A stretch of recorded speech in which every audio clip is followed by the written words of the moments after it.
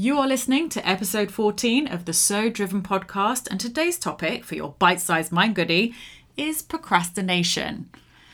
Are you procrastinating right now? Are you putting something off that you know at some point you are going to have to do, but most likely it's going to be left to the last minute to get done? And once it's done, are you going to berate yourself for not completing it earlier because you know you would have done a better job given more time? As a human race, we indulge in procrastination.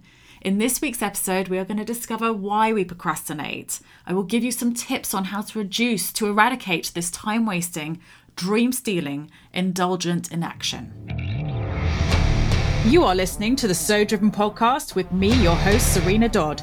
Each week, we will dive deep into the inner workings of leaders. We will talk about their story, their challenges, their triumphs, and ultimately what drives that quest for success. Wanting to listen to a corporate type of approach to leadership? I'm afraid you're in the wrong place. Here, we like to be raw, a bit silly, progressive, and 100% unconventional.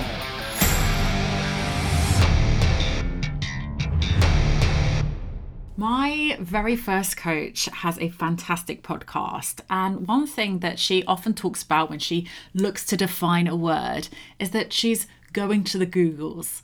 I love that expression. When I focused on this week's topic, I too decided to go to the Googles. And here's what I found. Procrastination. Procrastination is the action of delaying or postponing something. Now, let's face it, most likely we are not delaying or postponing going to the pub or getting ready to head over to a nice restaurant or booking the next holiday to St. Lucia. More often than not, we look to do our to-do list and check off the bits, and I say that in inverted commas, to avoid the harder things. Here's the thing.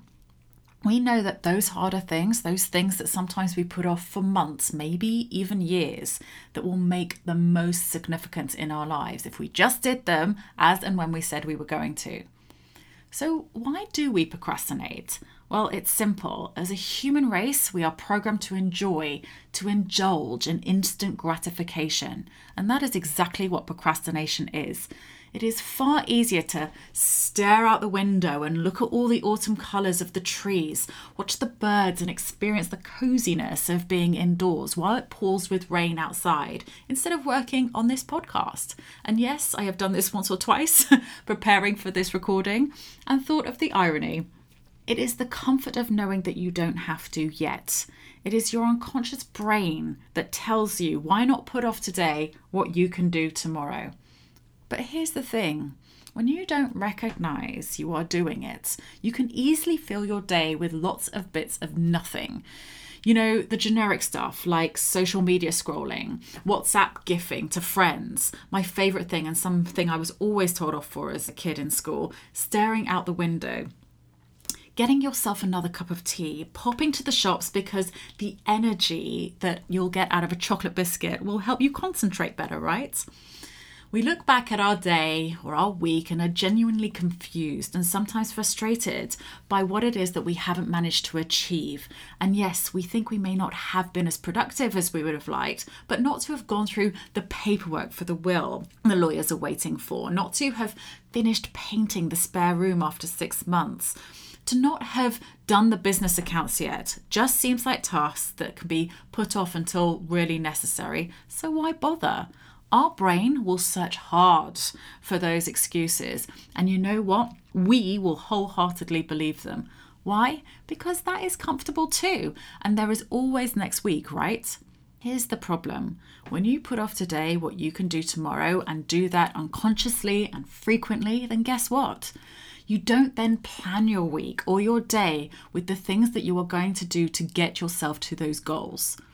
Why? Because you promised yourself that today is the day that you are going to read the paperwork for the will, and instead you did a whole heap of nothing or other stuff to avoid it. Because trust me, it feels so much better when Amber calls and asks you out for a cup of tea so you can chat about the neighbours. However, when you have those pangs of thoughts of what life could be like for you, what dreams you imagined for yourself and your family, projections for your business growth, that is when going out for a gossip last minute to avoid the hard work and delaying the inevitable through procrastination becomes a dream stealer, what I like to call a goal eraser. Our minds start to tell us that a life that we dreamt is not possible. And so the cycle continues. Plan to achieve something, avoid the hard, uncomfortable work through procrastination, gather evidence and cementing thoughts that it's not possible. And then this becomes comfortable. And then you truly start to believe this is just the way life is. Notice the feelings that you get when you are about to start something you don't want to do. Often we find that the hard work, the work that we want to avoid, is because we are afraid. We are afraid we may not understand something. We are afraid that we won't be able to do the hard work. We are afraid to put ourselves out there. And we would far rather indulge in confusion and overwhelm and I don't know that comes with procrastination than just be afraid. Becoming conscious of that alone and knowing that being afraid as well as any other uncomfortable emotion is okay. And not everything that you are going to do to get you to your goal needs to be fun and enjoyable. Like I said, the acknowledgement alone of what is sinking you into procrastination here and there brings you halfway to stopping procrastination dead in its tracks. On that note, I do have some tips for you. If you know that you suffer from frequent procrastination, follow these tips for 1 week and I promise you what you get done in your week will be transformational and you will have time left to spare to chat to Amber. Just this way, you'll be doing it consciously, planning it rather than avoiding something else.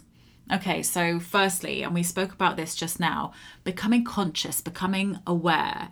So becoming conscious of what you're doing when you are avoiding the work is key to increasing your productivity. This can take place as obviously as staring out the window to less obvious acts like extending your chat with the builder because you believe this to be important.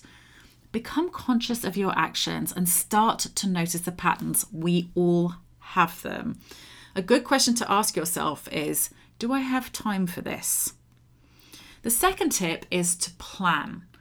Whether you plan your week or your day, use your to-do list consciously and insert the harder tasks in there, allowing yourself sufficient time. But, and this is a big but, be conscious. It's not too much time. Remember, you don't need to indulge in the stuff that we don't enjoy. Just do it and get it done. Know that on Tuesday at 3 p.m, allocate 1.5 hours to your business account and just do it. And finally, tip 3. This works really nicely with tip 2, the planning stage. Use the Pomodoro technique. This is a time management method developed by Francesco Cirillo in the 1980s. The technique uses a timer to break down work into intervals, traditionally 25 minutes in length. That's what I use anyway. That's separated by short breaks. The idea is that for 25 minutes alone, and like I said, you could use 25 minutes, 40 minutes, 15 minutes, whatever it is. But the idea behind using that time, that 25 minutes alone, you work on one set thing. No disturbances from your phone, from the kids, the internet surfing, for me, the bird watching. None of it. Just get the work done in those 25 minutes. And in your 2-minute break, you can go for it. Answer the phone, grab tea, you get the idea, and then you just start again. I use this technique often and you'll be amazed at what you can get done. If it helps, there are many apps out there that have this system on it too. I use Focus Keeper, but I believe there is one called Pomodoro, ironically. So as we come to a close, I want to leave you with this question. It's a question that I had from you right at the beginning. Are you procrastinating right now? If so, you know what to do. Well, that's it from me today. If what you have heard today resonates with you, if you are a small business owner looking how to kickstart your business and you want some guidance, just head over to my website, www.serenadodd.com. That's SERENADODD.com and book in a free, no obligation 30-minute mini session with me. Together, we'll discuss your business and how you can accelerate that to get to your future goals. If you are a small business owner that has been struggling for a while now and the future's looking pretty bleak, what have you got to lose? Contact me now and we will work this out together. Thank you again for listening to today's bite-sized mind goodie. I hope you are taking lead of your day and making it so driven.